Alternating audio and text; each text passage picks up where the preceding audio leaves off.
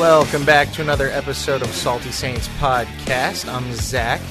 I am hanging out with my friend Bob today.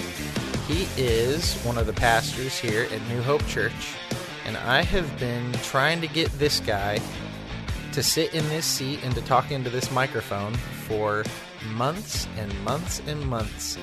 And at first it was a hard no, and slowly over time I've just broken him down and destroyed his spirits to the point that now he is sitting here in front of me. What's up, Bob? Hey. How you doing? Great. How are you today? I'm good. I'm hanging out. I'm very happy to get to talk to you. I'm happy to talk to you. Yes. Excellent. So for anybody listening, who are you, Bob? Who are you? What do you do? Who are you? I think foremost I'm a husband, a father, a brother, friend, and just someone who loves serving, and I think that's who I am. Pretty Excellent. Simple. Wonderful. I just turned you up there a little bit. Here at New Hope, what do you do? I'm one of the pastors here, and really oversee care ministries, involved in just what it says, care of people. Everything from pastoral counseling to just taking care of people. Spent a lot of time with a lot of people in prayer, just in conversation, just really getting close to people, especially those who are struggling somewhere with something. That's excellent. That's excellent. It's a great ministry. For sure. And you're very good at it. Thank you. Better than probably anyone I've ever seen at it, to the point where it has left an impact on me in a lot of ways. The main thing about you that I noticed is that you remember things. Like, you remember the things people tell you. And I watch you take notes. You'll write them down on your little sticky notes, or on your, you'll have a little notepad with you, because you want to make a point to remember things. I do. And I don't know anybody else that does that. I don't know a single other person that will walk, like, I don't remember what exactly it was, but it's something I told you about like weeks prior. And you walk up to me and you're like, "Hey, Zach, how's that going?" And I'm like, "What? Like, what? You remembered that?" And that's crazy. Like, I think we live in a world where people don't remember things.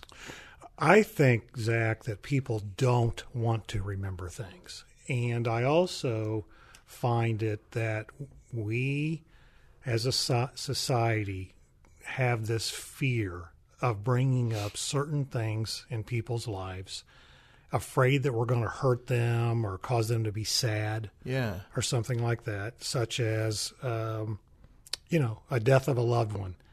I don't do it as much as I'd like to, because it doesn't always come to mind, but I may recall somebody or see somebody and think, you know what, I remember it's about this time of year that they lost somebody close to them in their family.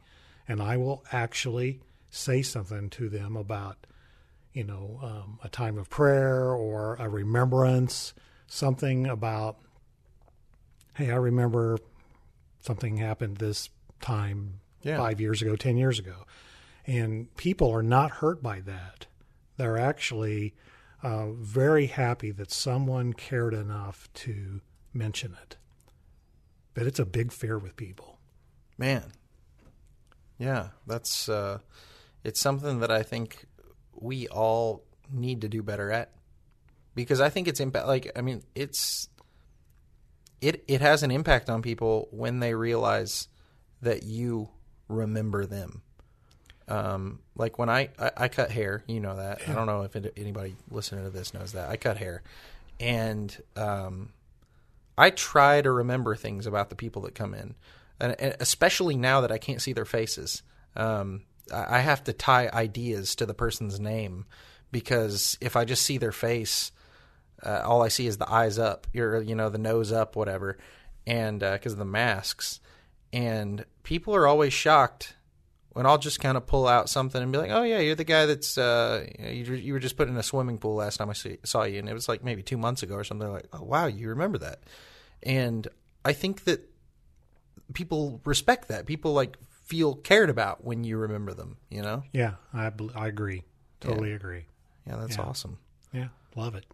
And so you do that. You do that here for the church, but you're also a chaplain at the fire department here in Greenwood. That's correct. Gotcha. Yes. I've been there since 1992. Gotcha. And then I served also as a chaplain in hospitals for 28 years, 9 months. 13 of those were critical care and 5 in hospice. So it's a wonderful, wonderful ministry. You have great opportunities to place yourself where people are in their lives, not where you are, where they are. Right. And just reach out. I mean, it's unbelievable how exciting it is, even though people are going through tough times. You have this great opportunity to listen to their story, to make them feel cared for, and that's really what it is. It's a ministry of presence more than it is of anything that you could ever say. And it is really fun. It is really fun. Is it kind of the same throughout, like working as a chaplain in a hospital versus working as a chaplain in the fire department? I think the big difference, well, if I take all of those, including here at the church, there's quite a difference. And you're doing the same work, but I hate to use the word audience, but I'm going to say your audience, the people you're reaching out to are different. So here at church, I have an opportunity to get to know a lot of people, and in many, many cases, different members of their family, some of which are not part of our congregation. So you have this, you're just more closer to them. In the hospital situation, which I loved, in care especially, you figure most people were in hospitals 1 to 3 or 4 days. In some instances, you could have people in the hospital for a month, and they're lonely. They have, it's been tough for the last year, but basically they'll have family that'll come in, or we assume they have family to come in. There's a lot of patients that never have a soul come in there. Their family does not come in. Maybe they can't, or maybe there's situations they don't want to. And you have this great opportunity to share with them, listen to them, love on them. Again, hear their story, and opens the door to faith all the time. And it also, I would see in hospitals people that say, no, I absolutely want nothing to do with anybody that wants to talk anything about the Lord or your God. And, if I just handle it correctly, we talk about whatever, including their own faiths.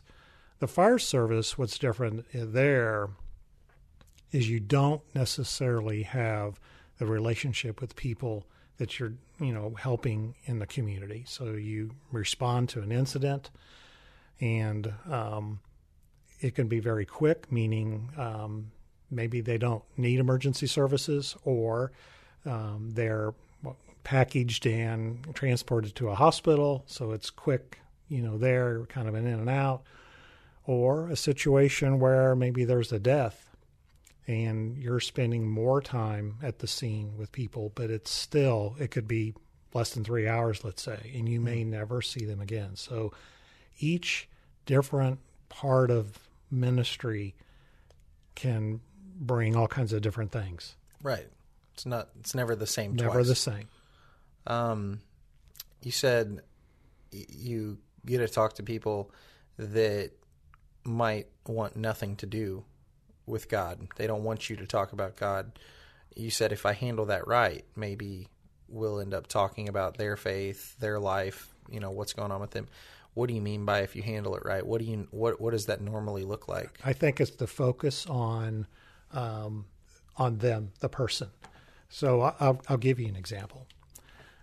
Hospital setting many years ago, I would get a list of patients to see that day, and a lot of times social services would have already asked them, is it okay if a chaplain stops in? This particular case, they forgot to tell me or didn't mark the sheet or whatever it was, that this person absolutely wanted nothing to do with the chaplain. And of course, I knock on the door and went into the room and announced who I was. And this person says, "Oh my gosh, I want nothing to do with you." And I said, "Oh, okay, that's fine. I just wanted to introduce myself to you," and went on to say to me that, I'm an atheist. I absolutely do not believe any of the garbage that you could possibly ever say to me.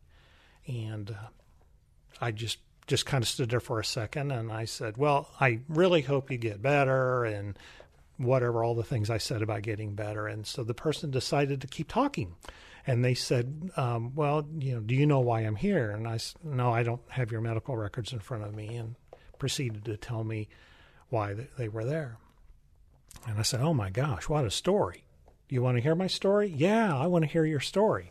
And so the person actually invited me to sit down. And I sat down, and this person told me a long, long story. This was a young person, and had an unbelievable story about life from childhood up to, this person was probably late 20s, had become homeless, had got on drugs, prostitution, just all kinds. And I sat and listened for a very long time, probably well over an hour, and would just, say things like, "Oh, I can't imagine, going through that. That's got to be tough." And then just listen to them. And all of a sudden, when this person was done speaking, I thought, you know what, I'm not going to press it anything, about it. I just said, "You know what, I am really glad to hear your story today." And this person says, "I can't believe that you sat there and listened to me ramble and you didn't judge me. When will you be back? I would like for you to come see me again." I said, "Well, I'm here every so many days."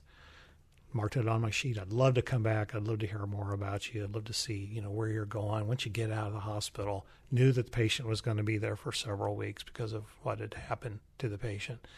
And went back and visited time and time again, to the point to where this person finally said, "Okay,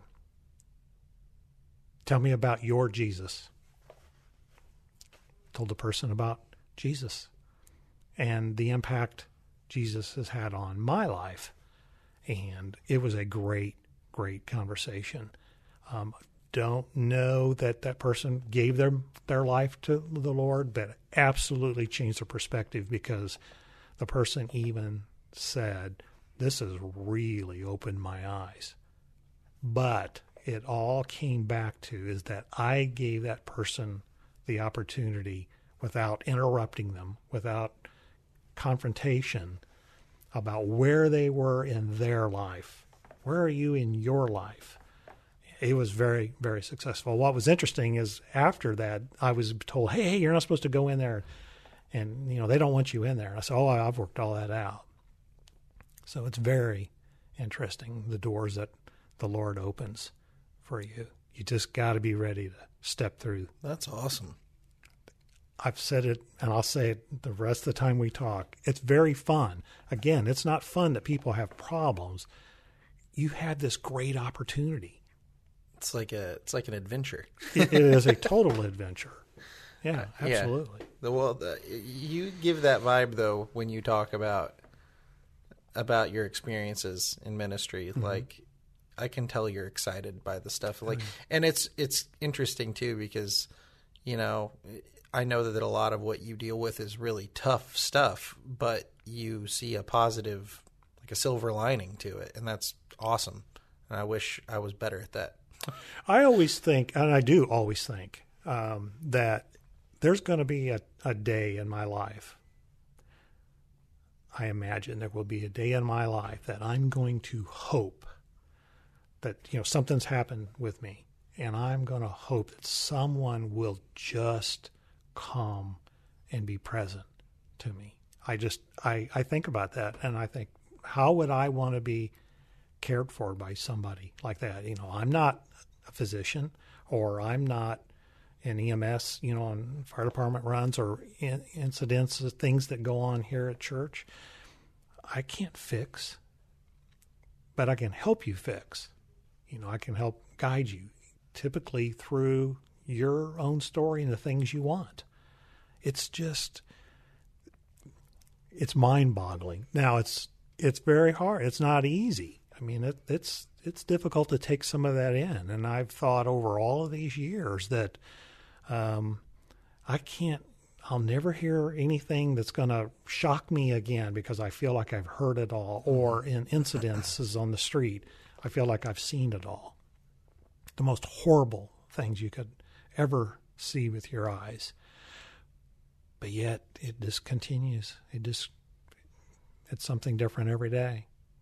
Man. Yeah. That's awesome. It is.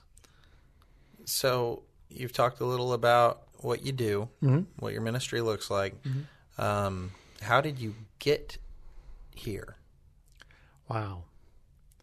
I got to say this, Zach. I got to start at the foundation. In the very beginning of the foundation is I have been blessed by the Lord absolutely from day one. I have had, my mother is deceased, my dad is still living, quite elderly, but unbelievable parents, great foundation of life and family, 3 incredible brothers, married 42 years, an incredible spouse, 2 adult children, 5 grandchildren. Just all of that has grown, but the foundation was an incredible family life that not everybody has, and you actually don't hear about a lot of those. Just great family. My grandparents died when I was really little, 3-4 years old, except for one grandmother. And my grandmother was just an unbelievable, incredible woman, influence in my life. And when I was around, 10 years old is what I usually say. I'm 9, 10 years old. I spent a lot of time with her. She stayed at our house a lot, went to her house a lot. She was just totally in love with the Lord. And she took the King James Version of the Bible and read every word of that Bible to me over a period of time. And as a 9, 10-year-old boy, you would think that I would be just fidgeting and fall asleep or didn't really want to hear all of this, over time. But I was the opposite. I listened to every word she said. And every now and then she would stop and she would point out different things that she thought was, well, it's all important, but it's specific things that she thought was that I should really know. And then as the time went on, she lived in a really poor area, west side of Indianapolis, and she didn't drive or anything like that. She would walk to the corner to a missionary Baptist church, and I would go with her sometimes. And as she introduced me to a lot of the people that were, I'm going to say, older at the time, and activities and dinners and all the different things that she did, she would just kind of let me go. And for whatever reason, I was really attracted to these people, and a lot of them were in wheelchairs, and they just had handicap type special needs, and I would just seem to be real attentive. And she would always tell me, or planted the seed, that she felt like my gifts were compassion, mercy. I didn't even know what that was. And through Scripture would always repeat like 1 Peter 4:10 about gifts and, using your gifts, not neglecting your gifts, and just other scriptures around those gifts. And it just kind of really soaked into me. Gave my life to Christ when I was 14 years old, got baptized. And when that happened, she said, now we really need to talk about your gifts. And what are they? And how are you going to use them? And how important it was. And I think she planted that seed in me, but it just seemed like it just started there. Man. Yeah. That's awesome. Yeah. Very awesome. And so from there, that would have been 9 or 10? Well, she read the Bible probably over a year or so. However, it was a lot. We spent a lot of time her reading to me. And then I was saved and baptized when I was 14. 14. Mm-hmm. Okay. Mm-hmm. And then from baptism, where did you go from there to here? Well, actually, the fire service was kind of interesting because when I had just turned 15, Indianapolis Fire Department had they probably still do, an Explorer Scouts program in the fire service. And you had to be 15 at the time. And there was some of my buddies that were involved in that. I got involved in that. And then immediately, which is now still Indianapolis Fire Department, but the township that I lived in, it was a township fire department at the time, started a cadet program. And I got involved in that. And from there, took training and, first aid and things like that. And they trained you some in fire. When I was 18, became a volunteer firefighter from the cadet program, and more training in fire, more training in emergency medical services, and enjoyed it, but always fell back to a chaplain type role, even though I really didn't know what that was. It was just something very natural for me. And so I kind of progressed in that in my life. But I think what really kind of set the tone for me was I was about 28, 29 years old, and still involved in fire service, been involved ever since. But a friend of mine had introduced me to the concept of visiting shut-ins, which I never liked that word. I never liked shut-ins. I just hated that. I always called them my senior friends, but whatever. So introduced me to visiting shut-ins. And so this person had gone on Friday mornings, and they had a schedule of people they saw, and then they said, you got to try this. It's really a lot of fun. And I was like, well, I work, and it's really hard for me. No, just try. You go, make an appointment. So one person I met, her name was Mary, and she was 90 years old. I've told this story a few times. Some people have probably heard this, but her name was Mary. And when I went to visit her at 9 o'clock in the morning on Fridays, she lived in a home by herself. Very, very, just really a pretty woman. Just interesting. You wouldn't believe that she was 90. Always had a beautiful dress on. Always had some kind of pearl necklace or something on, and she was just really interesting. And we would just chat. It was just visiting. It was just a visitation, and we'd have prayer and things like that. It was just lots of fun to get to know this lady. Well, I had no real training of anything. I was just kind of whatever. And I've always, I would say always, had this thing about I'm just not afraid to ask a question to you. I mean, if it's on my mind, I'll ask you, and hopefully I don't offend you or hurt you or whatever. I would just ask. And again, tell me your story, but I didn't know that was something to do. I just did it naturally. And I started asking this woman about her life. And she had been a school teacher, and she had gotten married, told me all about getting married, tells me all about having this child, and tells me this story about this man. She gets home from school and has her child. Her child's real young, and gets a knock on the door. And in the evening, she's fixing supper, wondering where her husband was. And gets this knock on the door. What happened was he got killed in a car wreck. And she tells me now this is over days and days of meeting her on Friday. She continues to tell me the story, which really, I mean, I was, really intrigued into this story. And she would tell me that, about him and her pain. But then this girl, as she grew up, this daughter of hers ended up with leukemia and died. So she was alone. And to cut the story down, basically what she had done was taken all the personal things that she had of them and then put them in this huge box. You may have seen them. They're, 4 or 5 inches, 6 inches tall, whatever can fit under your bed, in really big squared boxes, and shoved it under her bed to never revisit that box for years and years. This woman is 90 years old. So these incidents happened a long time ago. And she was just, the sweetest lady. I just kept asking questions. And I said, why don't you ever get in that box? Oh, because I think it'd be too painful. And again, no training and no real filter. I said, I think we ought to look at this box. And I got her to open this box, and she, over time, would start digging things out. Next thing you know, I would come on a Friday, and there would be different things laid out. And one of her things that she talked about this girl was how much her daughter had loved these little Hostess cupcakes.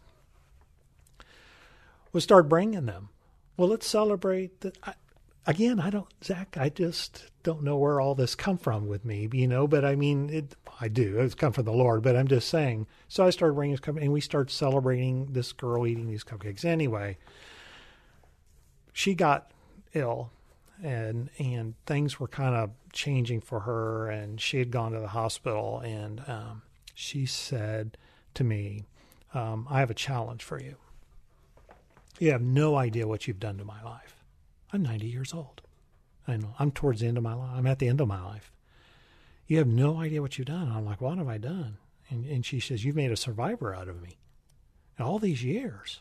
And I said, well, how did I do that? And she goes, you just did, because you were bold enough to care about me, all of my friends and people that I taught with and all these activities she'd been with. She goes, nobody ever asked me about, my husband that died back years ago. Nobody ever asked me about a child that I had that died, and I was alone for all these years. Never dated, never remarried, never did it, never had anything like that. Nobody ever asked me, but you did, and you invited me and caused me to think, well, maybe I could, and it was survivorship. So her challenge to me was to go to that cross, go to the cross of the Lord, go to the cross, fall down in front of that cross, lift someone else in prayer, and lead them to survivorship. She goes, that's your challenge. Well, it was right after that, she opens the Bible, Isaiah 41, comfort my people, says your God, and it stuck with me. And all of a sudden, it was like the lights came on, that this is what my grandmother has been teaching me, just comfort. My grandma would use that term a lot. Just comfort people. Just be present. It's not what you say, or just be present. And when this Mary gave me that challenge, like I said, I was 28, 29, whatever, 30 years old at the time. It just really opened the door. And I've taken that challenge, held on to that challenge, and that's where I've been all these years. Man. Yeah. So it's like your grandma kind of planted that seed. Totally believe it. And then her name was Mary? This woman's name was Mary. And she just kind of, it came full circle at that point in time. That's awesome, man. Yeah. That's so cool. Unbelievable. But what you did, though, you didn't have any formal training. None. At that time, none. You weren't, it's not like you had some kind of knowledge that made you more equipped for that job. You just went in there and you just took an interest. Yeah. And you loved her. Absolutely. That's it. Yeah. Anyone can do that. Yeah. Huh. They can. Now, I've had lots and lots of formal training since. Right, Lots and right. lots. And some of it, I mean, most of it, I feel like I've been trained by some of the best people. I mean, the best teachers. I really do. But there's been sometimes I've thought, in training, they'll say, the first step is this and the second step's that. And, you kind of go down and I'm thinking, no, I don't know. I think, I would challenge that. I would say, no, the first step to me is being present, being there. Just, again, you go to people to where they are in their life. Now, that's not always easy. That's easy to say. It's not always easy to do. But if you keep telling yourself, no, I'm going to where they are, and you go without judgment. Yeah. It's hard because, like I say, people tell you a lot of things.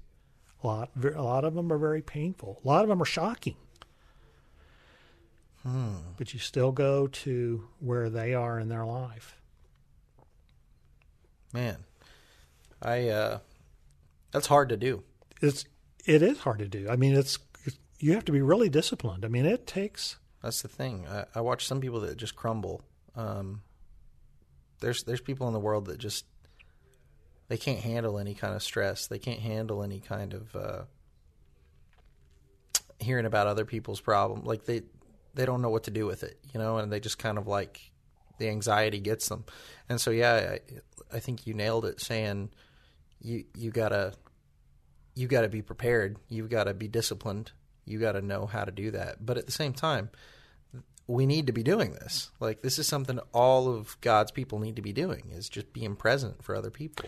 Well, we also have been somewhat trained, I think, in our responses. I wrote this paper, and I wished I had brought it with me because I can't memorize it all right now. But I started making a list of things that people say that I think, oh, these are the most horrible responses. But some of them would be, at a death of something, people will say to another, well, I'm glad you had them for X amount of years or something. Well, that's not helpful. Or, I can't tell you, Zach, how sad this is.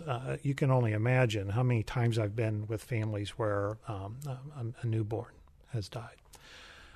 Or maybe it's been a still, birth. I've been present and are called in to those situations, and to have other people that really they don't mean to be harmful in any way, shape, or form, but they make the comment, well, you're young and you can have another baby. Well, no, they wanted that baby. That was their baby. Yeah. Or, well, I know how you feel. Well, no, you don't know how you feel. Maybe you had a similar experience, but you don't know how they feel. Right. So I don't go into it. I don't say things to you like, oh, I know how you feel. I don't because I don't know how you feel. I say that all the time as a response, not saying like, it's almost like one of my default responses to say like, oh, I get it. I get it. I get what you're saying. And it's like, I'm not trying to say I understand how you feel. I'm trying to say like, I understand that you feel that way and that's okay. You know what I mean? Yeah. But like, it doesn't come out right. Yeah. Yeah. One thing I've told a lot of people over the years, one of the greatest things I learned in classes over the years, and I tell a lot of people this, the two safest words you can tell people or say to people is tell me. So, well, I don't feel good today. Well, tell me about that. Or, I'm really hurt. Well, tell me that story. Tell me. I don't tell you. You tell me. But, it's, again, great opportunities to reach out and touch people. The other thing that I find interesting is in people's responses is that we don't mean to, but we misquote Scripture in terms of things like, well, the Lord never gives you any more than you can handle. Well, that's not in the Scripture. Now, if you're talking about temptation, He talks about temptation, but I've never found in Scripture where He wants you to rely on Him. So yeah, you hear that a lot. A lot of people will misquote Scripture, and that's. The Lord never gives you more than He can handle. There we go. That's right. That's not bad. That's right. I like that. Yeah. Um, yeah. Yeah, no, I hear that a lot. I hear a lot of misquoted Bible verses out there, just because we're used to thinking it, so we say it. Yeah, absolutely. We're like, and we don't mean no. It just we're trying to think of something to say, but it's that lack of discipline. It's that lack of understanding. It's that lack of study. Yeah, we need to know our stuff. That's a reason, right? I have another story for you. Let's hear it. Early on in hospital, I've told this story before too, many times. I just did special care kind of stuff in the hospital. I wasn't a chaplain. I just did special care, go and sit with somebody, whatever. It was just a ministry of presence again. I had been sent to, I was really brand new. I had been sent to a room where a patient had died, and the husband was in the room. And I went in, and I was shivering all over because, again, I was just kind of volunteering, and I was just starting into kind of learning what's going on. Since I didn't know what to say, this man was standing at the window, and he was wiping tears out of his eyes. His wife's in the hospital bed. She's deceased. And I was so nervous. So I sat down in the chair. I said who I was, but then he kind of nodded at me, and I sit down in the chair, and I sit there, and I was wringing my hands. I mean, I just really had no idea what to do. And all of a sudden, this man walks over to me, and I stood up. He starts walking to me. I stood up. He shakes my hand, and he says, "Oh, thank you. Thank you for being here. Thank you for giving me what I needed right now." And I'm thinking, what did I give you? I didn't say that, but I was thinking, oh, my goodness, I've sat here and shivered. I just was so quiet. And he says, I needed somebody just to be here and just to be supportive, to make me feel like I was supportive, but didn't lecture me and didn't tell me all the things, the feel-good kind of things. You were just here, and it means so much to me. Like, gosh, I never thought of it that way, but I do now. And so I share that story because it is so important that you can just be present. In your approach to people, like on emergency runs and things, I'm involved in with police and fire, is that if I go screaming in to a door of a home or in a yard or accident scene or whatever that is, then I'm not helping anybody. So you have to go in very quietly and slowly, and you end up talking a lot slower than you normally do because people's heads are spinning and they can't grasp all the things that you think you need to say. And it's just amazing how it works. Man. Yeah. I'm the kind of person that always feels like I'm supposed to say something. And I generally feel like an idiot after I do, because I'm like, that didn't even make any sense. Yeah. I don't feel like I was helpful at all, Yeah. And I think that's really interesting. Just be there. Just be there. Yeah. People ask the same questions all the time. Why is this happening? Where's God? Why is this happening? Where is God? Why is this happening over and over again? How did this happen to this person? And my somewhat canned comment is I really wish I had a really good answer for you. But I don't. I don't have a good answer for you. And I'm not going to just make one up. And people will just kind of, okay. But when it's over, when everything's over and you're leaving, 100% of the time, how many things happen in our lives that are 100%? 100% of the time, the people will say, thank you for being honest with me. Thank you for just being here. Thank you for helping me through when I never felt, sometimes I don't feel like I've done anything.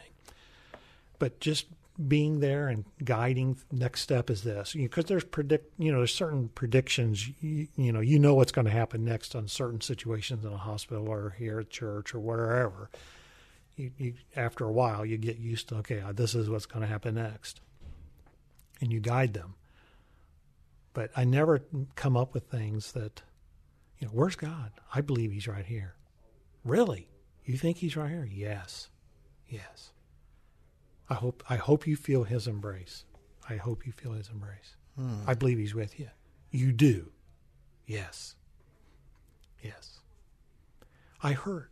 Yes, you do. Always affirm him. Yes. Oh, I hurt so bad. Yes. Yes. Man. You got me thinking now, too. Like, I mean, if you were to ask me why do bad things happen, I could sit down and I could theologically walk through that with you. Absolutely. I could say, yeah, here's why. But that's not going to help somebody. No, right it doesn't. Then. No, you start in with the fall of, and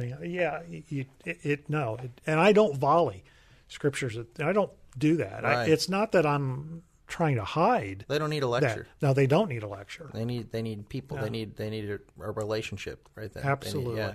Yeah. Man. Yeah. Okay. A lot of things have happened over all of these years that have just really made my mind just spin. I was at an automobile accident, which I seldom respond to, but it just was close or something years ago. It was raining. I remember that. I had a hood on, over my jacket, clearly identified, fire department person, stood back a little bit, and these teenage girls had been in this car.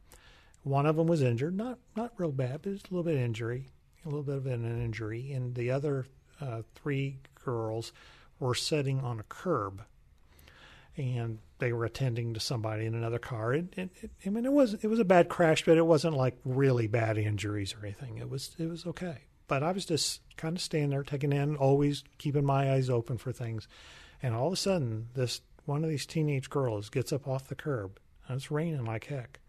She walks over to me, and she says, "I just feel like you're here for me.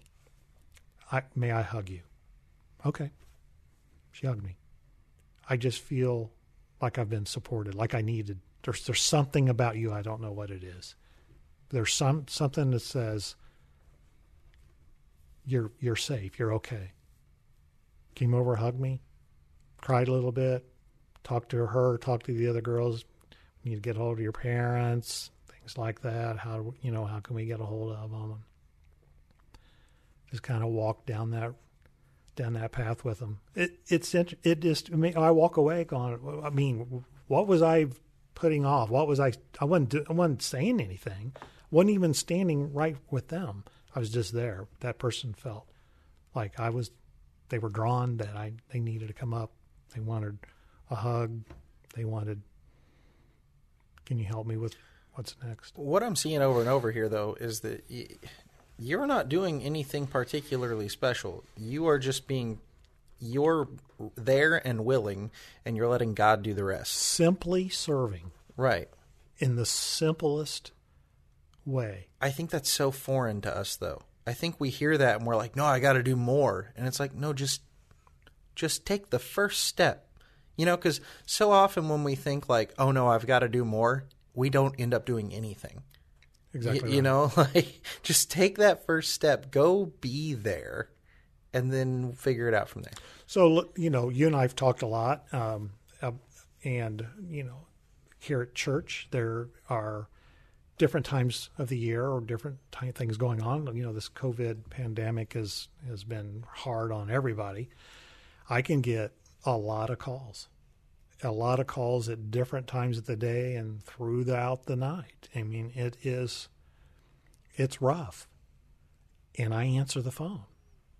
Right. And some people say, I've had people say, you've got to put a boundary around this. No, I understand that. I understand that. I'm no good to anybody if I don't get adequate rest or whatever it is. I get that. But I go back to what I had said earlier. I hope if I have a need that somebody's, will be present to me. To me, sometimes I think the first part of helping somebody is answering that phone. It's 1 o'clock in the morning. Yeah, you're asleep or whatever. I answer the phone. I take the call. I've missed some, of course, but I take the call. And you triage it, so to speak, figure out, is this something, how do we get whatever's happening calmed to a point to where maybe they can go to sleep and maybe we can talk later the next day or something like that. Man. But it's taking the call. It's simple serving. That's why I struggle with a lot of things that are very complicated. Ministry can be very complicated. It can be. It's quite challenging. It's totally different in my role here than it would be somewhere else because, like I say, when I was in hospitals and emergency services, you're reacting to something. In church, there's a lot of planning. We have a lot of meetings planned, and sometimes I struggle with that because I'm looking at it from a very simple, what can I simply do to accomplish this program? Not that I'm trying to get out of something, just saying, what's the simple approach? So I simply serve. Now, again, that also stems back to my grandmother's teaching because I would say, I can't do any of that. Yeah, you can. Just simply serve. Just simply serve. And I don't know, hundreds and hundreds of times she repeated it. Yeah, you can. Just be simple. Don't make it anything bigger than it is. Just be there. Just simply serve. And I love the focus on service. We're called to be servants. Absolutely. And I don't think we always fully grasp what that means. That means it's not. I mean, it's what Jesus said. Not my will, but yours. You probably don't always want to answer that phone. Probably, yeah. You probably look at that and think, man, I'm tired. I was in the middle of sleeping. But you answer it because that is the service. You are of a service to others. Mm-hmm. And we are all called to do that for each other. Yeah. And how crazy would it be if everyone did it? You wouldn't need anything. If everybody was in service for everyone else, you would never need anything. Yeah. Everything would be taken care of. Yeah.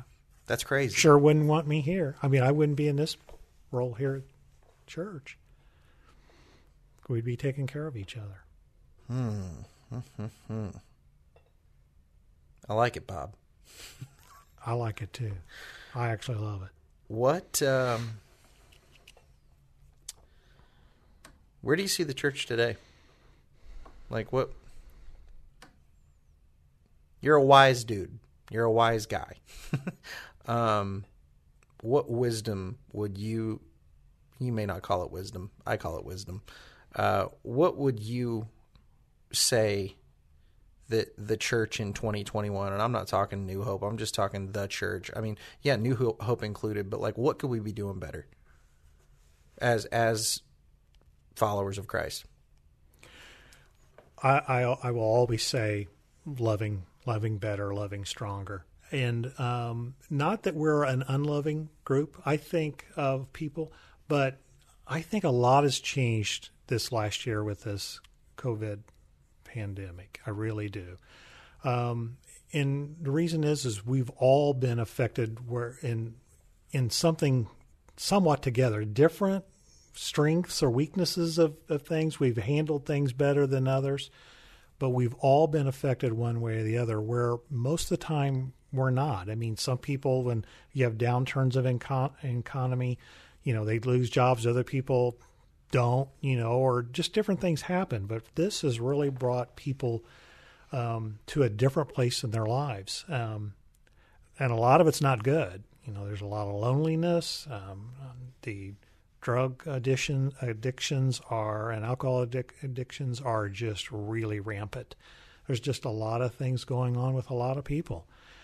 Yet we are also, I see people doing more in what I would say the church coming out of all of this is people are so eager to be with other people where we haven't really seen that.